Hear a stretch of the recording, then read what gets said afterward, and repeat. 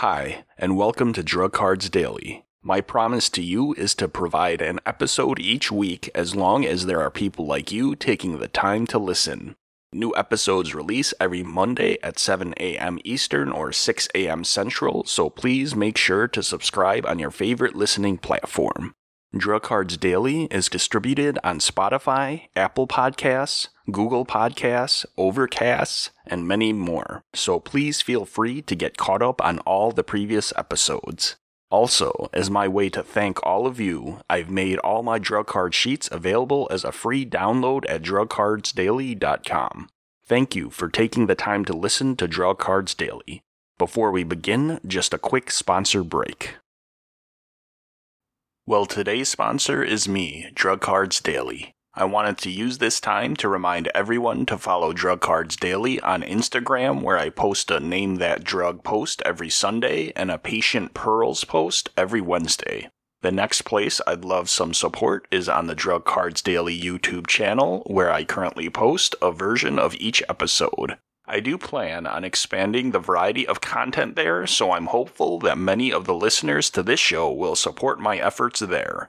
Also, I changed the format for the free drug card sheets starting with episode 71, so please make sure to check that out, as well as downloading copies of previous sheets from drugcardsdaily.com. Today's drug is haloperidol, brand name Haldol.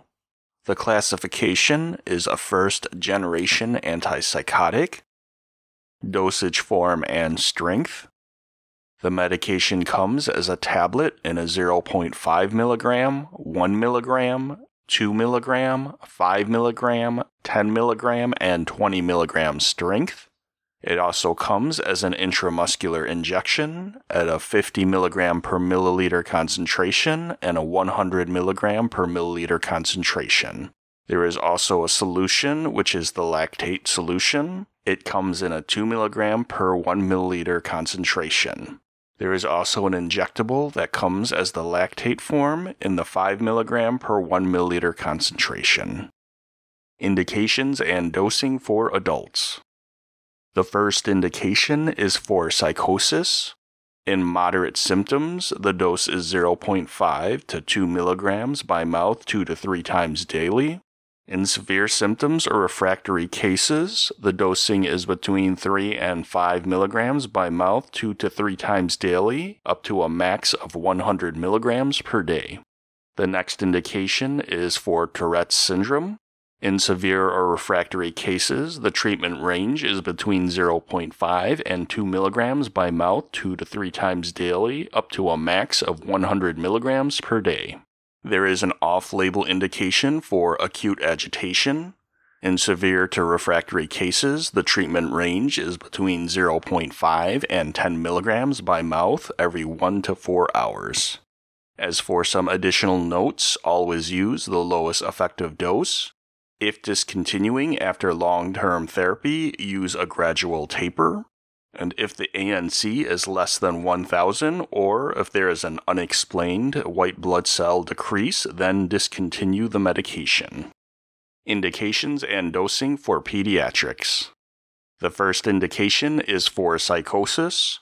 For the age range between 3 and 12 years of age, the treatment range is 0.05 to 0.15 milligrams per kilogram per day, taken by mouth and divided 2 to 3 times daily.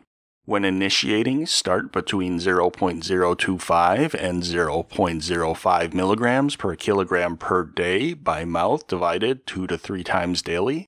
Dose increase by 0.5 milligrams per day every 5 to 7 days, and there is a max of 0.15 milligrams per kilogram per day. When treating psychosis in the age range greater than 12 years of age, the treatment range is between 0.5 and 5 milligrams by mouth divided 2 to 3 times daily. In moderate symptoms, initiate at 0.5 to 2 milligrams by mouth 2 to 3 times daily. And in severe symptoms or refractory cases, the dosing is 3 to 5 milligrams by mouth 2 to 3 times daily, up to a max of 100 milligrams per day. The next indication is for Tourette syndrome. For the age range between 3 and 12 years of age, the treatment range is 0.05 to 0.075 milligrams per kilogram per day, taken by mouth, divided 2 to 3 times daily.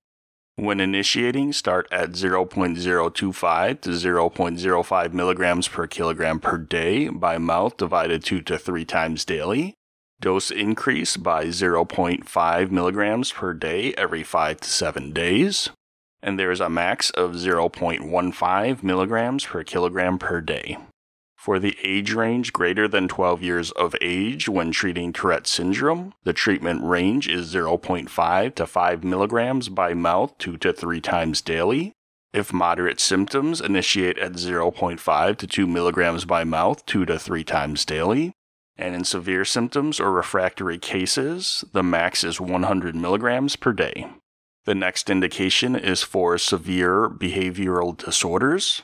For the age range between 3 and 12 years of age, the treatment range is 0.05 to 0.075 milligrams per kilogram per day, taken by mouth and divided 2 to 3 times daily. When initiating, start at 0.025 and 0.05 milligrams per kilogram per day by mouth, divided 2 to 3 times daily. Dose increases are by 0.5 milligrams per day every 5 to 7 days. There is a max of 0.15 milligrams per kilogram per day, and you may require higher doses in severely disturbed patients. In patients greater than 12 years of age with severe behavioral disorders, the treatment range is 0.5 to 5 milligrams by mouth, divided 2 to 3 times daily. If moderate symptoms, initiate at 0.5 to 2 milligrams by mouth 2 to 3 times daily. When severe symptoms or refractory cases, the max is 100 milligrams per day.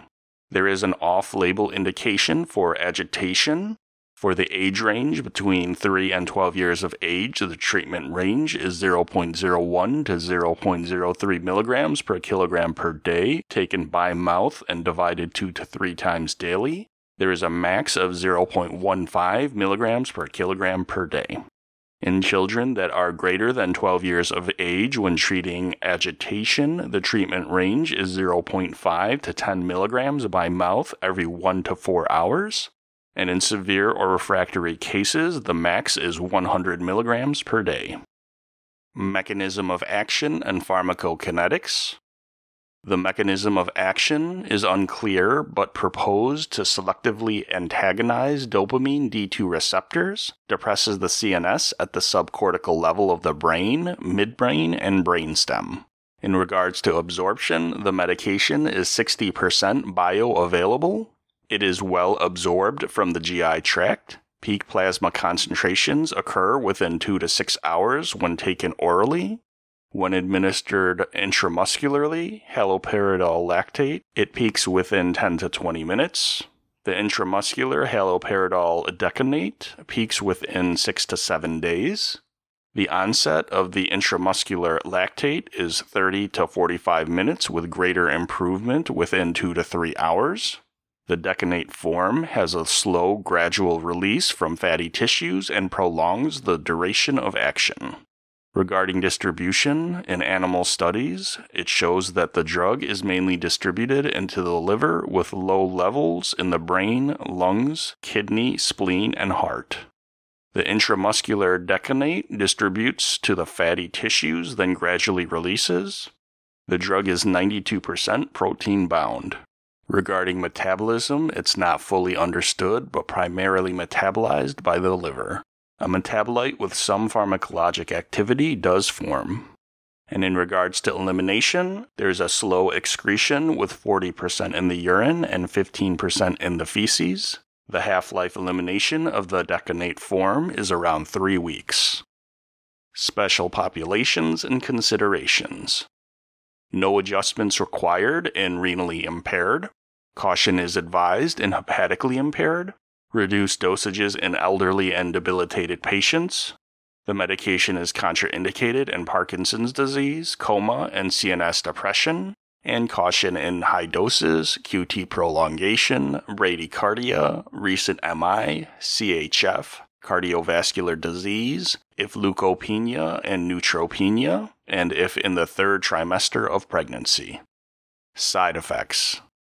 Some common side effects are weight changes, insomnia, anticholinergic effects, tardive dyskinesia, photosensitivity, and gynecomastia.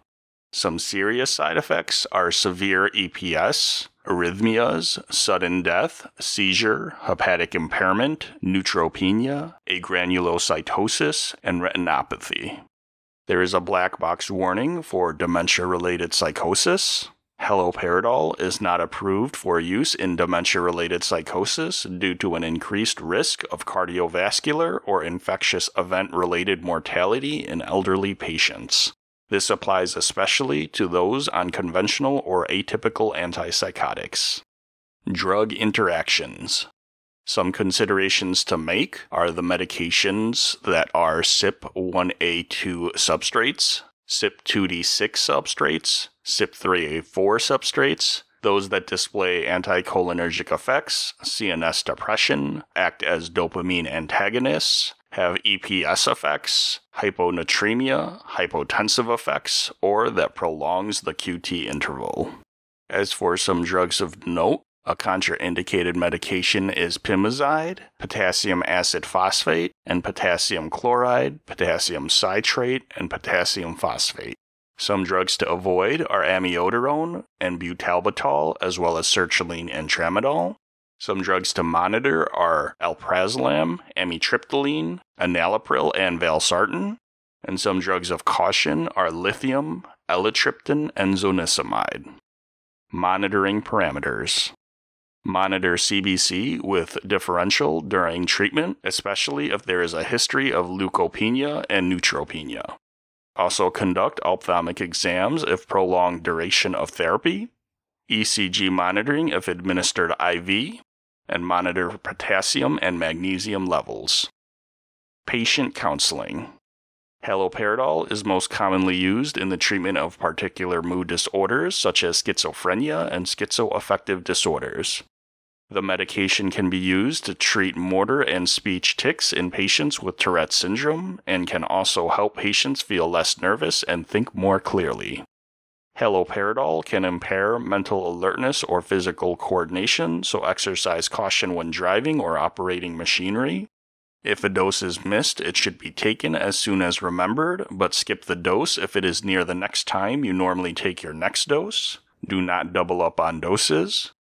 Patients and caregivers should be advised of the increased risk of mortality if elderly patients with dementia-related psychoses are treated with an antipsychotic agent. So that brings the episode to a close. If you find these audio drug cards beneficial and you'd like to show your support, all I ask is that you subscribe on your favorite listening platform and listen to the weekly episode along with checking out the back catalog of previous episodes. Please have yourself a wonderful week and thank you so much for listening. I just wanted to take a quick moment to talk to the students and new grads out there about passing your NAPLEX. Of course, knowing the clinical side of things is very important, but knowing your calculations, forwards and backwards, can be an essential strategy for passing the first time. Don't risk losing that lucrative job offer or that PGY1 you tirelessly worked for due to what could have been an avoidable failure. NAPLEX Math Review, the foundation of a logical NAPLEX prep strategy, is a hidden gem of a book that will help you optimize your chances of passing the NAPLEX the first time. This book's strategy focuses on providing all the tools you need to get every math question correct. Drug Cards Daily is not affiliated with the creator or publisher of this book, but felt strongly about how this book may be one of the best math-focused NAPLEX review books available today. Please check out the provided link in the description.